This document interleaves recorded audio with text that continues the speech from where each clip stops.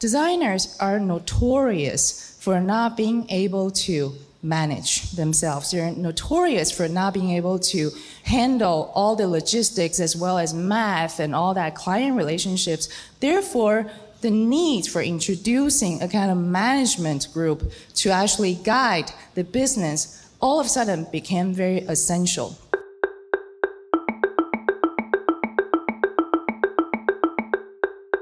Hello, everyone, and welcome back to the Strelka Institute podcast. This episode features Natasha Chen, a well-known graphic designer and Pentagram Design Studio partner who worked with Google, Chanel, Metropolitan Museum, Guggenheim Museum, MIT Architecture, and many others. In her lecture, Natasha dwells on pentagram structure and explores the role of cooperation in creating ambitious projects. When you talk about a design practice, as a kind of organization, you typically have two sort of organizations come to mind. One is a design studio, which implies a kind of smallness, a kind of boutique kind of nature. Or you would say it's a design firm, right? So when you hear firm, immediately it feels a lot bigger. But then there's also this kind of more neutralized term, a design office. When you say design office, it doesn't imply whether it's big or small. It implies that it is a design business of some sort. So in graphic design, in the last, I would say, several decades, there's a kind of new business model that's been emerging and now has become a kind of new normalcy.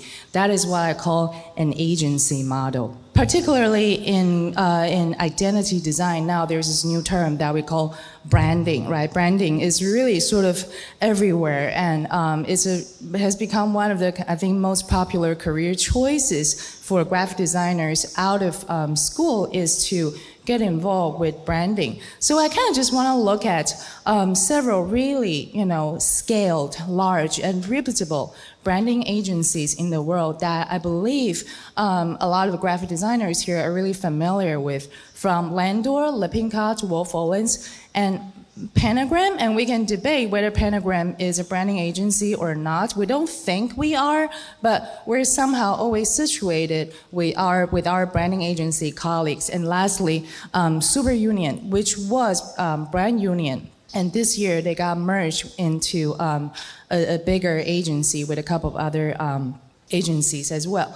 So let's look at the sort of history of these 5 studios, with Pentagram sort of situated in the middle. So first thing that you notice is that, these studios were, now agencies, were founded over the stretch of about 30 years, starting out with Landor. So Landor was founded by Walter Landor, who was from Germany, and he created this incredibly successful identity design business. And now the company has many locations in the world. Lippincott is a similar situation, incredibly exuberant practice back in the day when Gordon was alive. And looking into Wolff Olins, Michael Wolff and Wally Olins, they're no longer with a firm right now, and they're still, practicing on their own. But now the firm is really large with global locations. So Pentagram was founded by 5 partners. And which is why they didn't name the firm by their last names, because it would become extremely long.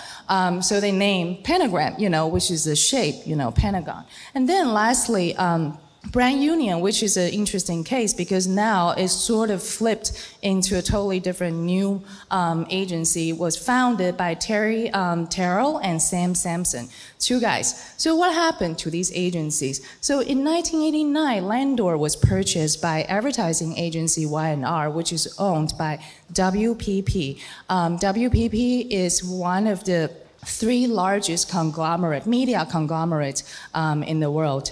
Lippincott, in 2007, it was acquired by Oliver Wyman, which is owned by Marsh. In 2001, Wolff Olins was acquired by Omnicom Group, another giant in the media landscape.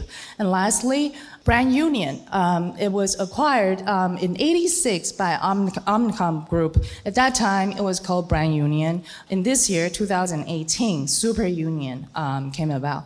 So what do you see here? You kind of see a kind of very interesting pattern, right? That is, you have a really talented founder who is sort of regarded as a design master. And then this master produced incredible work and really gained reputation as well as clientele. So the business grew quite a bit. But then because the reputation was really large, that attracted a holding company, be it a conglomerate or not, to actually acquire the small business. But what happens after the holding company acquired the business is that you see the holding company begin to actually change or to design a completely different management-led structure. On the very top, you will have a CEO. Under the CEO is what we call the C-suite, from CMO, COO, CTO, CFO, so on and so forth. And then there's a bunch of VP underneath that. Under VP, you will have various directors.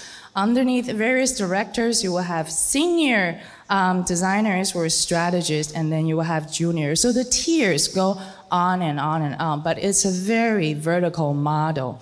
What's interesting about this is that you can actually take this model because it's a management-led model. It's highly predictable and is very much driven by scale and by profit, right? So you can actually take it and just replicate it in a very, very fast speed across the globe, which explains why all these agencies, the 4 agencies, now have many global locations within a very short period of time frame, thanks to this particular model.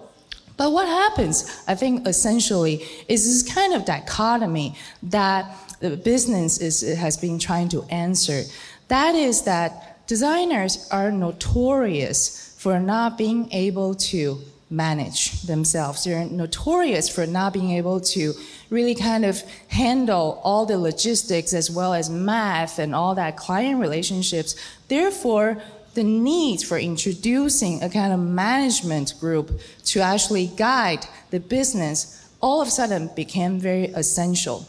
So what happens after that is that kind of complete disproportional relationship between the creatives, who is actually the one bringing in or attracting business because of the creative work, but then somehow their sort of authority is really kind of diminished in this management-led process. And the benefit of a management-led process is, for one thing, that is for scale, because you can really scale up the business as the business is highly replicable. So a couple of issues with that, and I think that you're all pretty familiar with, what happens when, say, a business gets really, really large. Once the business gets large, your overhead increases. Because of your overhead increases, you need to actually make more money. And when you're not able to make profit, then the CEO is out.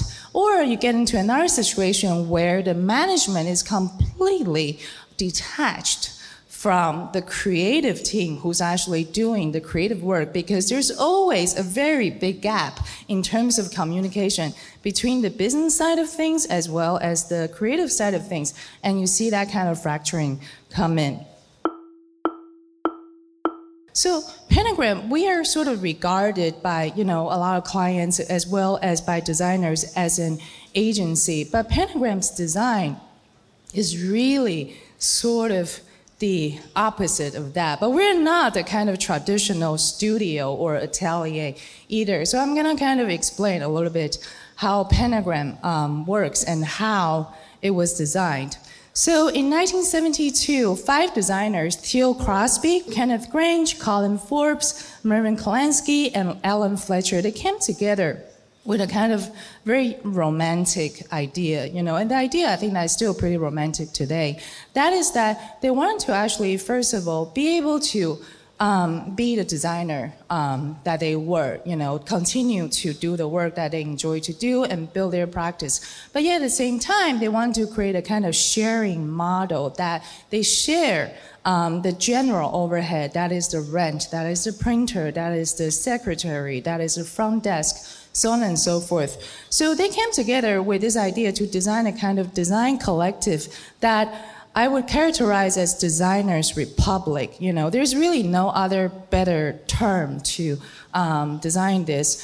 And I'm going to explain a little bit how this works. So Colin Forbes was sort of really the kind of mastermind who really figured out a lot of details for the practice of pentagram. So the idea was there very clearly, but a lot of nitty-gritty details specifically as to how the different partners work together really had to be figured out. So Colin Forbes did a lot of work on that. He actually wrote an essay in the 80s, which you can actually find on the internet. It's very, very interesting. So the pentagram model, again, designed, first of all, by the 5 founders, is to create a kind of collective. So the collective shares the similar, the general overhead. But then this collective can actually organically grow into this kind of what we call a round table situation. In Pentagram now, we have 21 partners globally. In New York, we have 8 partners. So as an organization, all together, the 21 of us, we're actually a kind of round table organization, meaning every critical decision has to be okayed by all of us, okay? So it's a kind of consensus-based decision-making. We don't have a CEO. And then the other thing that's really important is that each of us is a completely independent design group or design studio. But we're not really, each of us is not really a studio because we have partners, right? But creatively, we're completely independent. So you would never see 2 partners actually run the same type of business with the same type of clientele and projects, because the decisions on which projects we want to take and how we want to build our practice is entirely dependent on the individual. So you never see 2 partners are alike at Pentagram. Therefore, the work, the outcome, is completely different from one to another.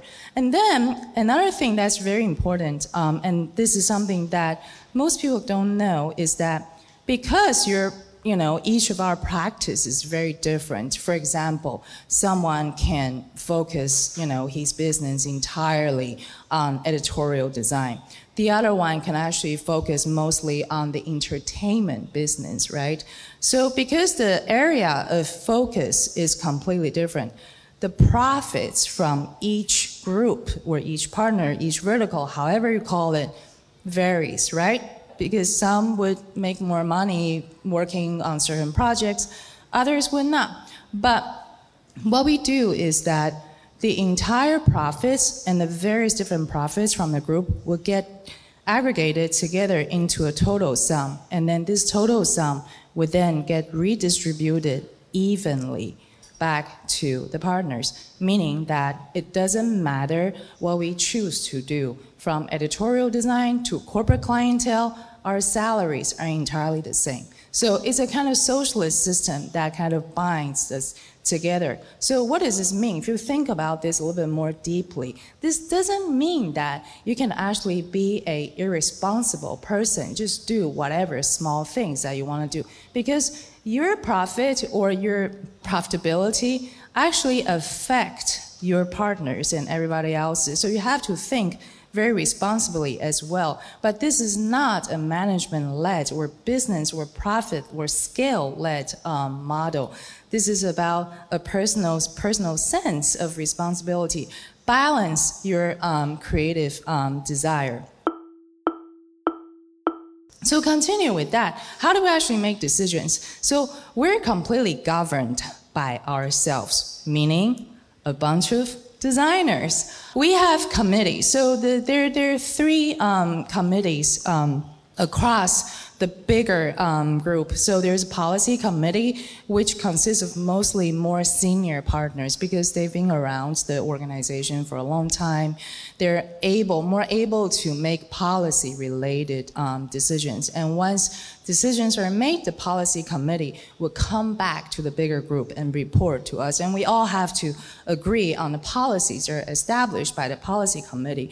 The same thing goes for the finance committee and the communication committee. So we're a committee-based organization, but then the whole group has to say okay to that. So another kind of really unique thing about Pentagram is that because each partner is very different, every time there's a new partner joining the organization, it completely changes the very fabric of practice. So there's never a time that we can actually say that we are a branding agency or we focus on this and that, just because the very fabric of partner changes. So it's a kind of ever-evolving, self-regenerative business model. Another thing about joining Pentagram as a partner is that you don't buy in as, typically if you join a large agency as a leader, you have to buy in, right? Put some share in.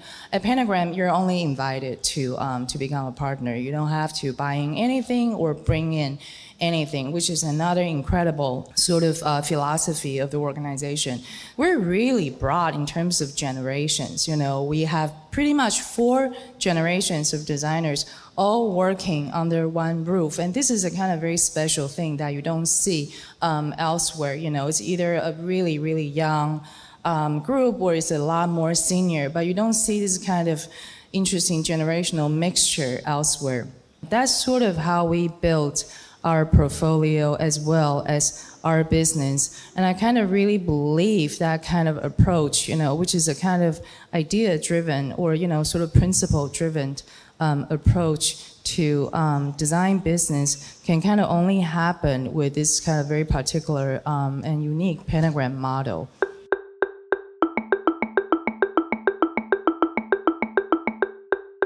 Strelka Institute podcast is where we publish some of the most popular lectures that took place at Strelka throughout the years. In the episode's description, you can find a link to the video recording of Natasha's talk that took place at the Institute in 2018. Subscribe everywhere and listen to our lectures on any platform where you get your podcasts. See you around.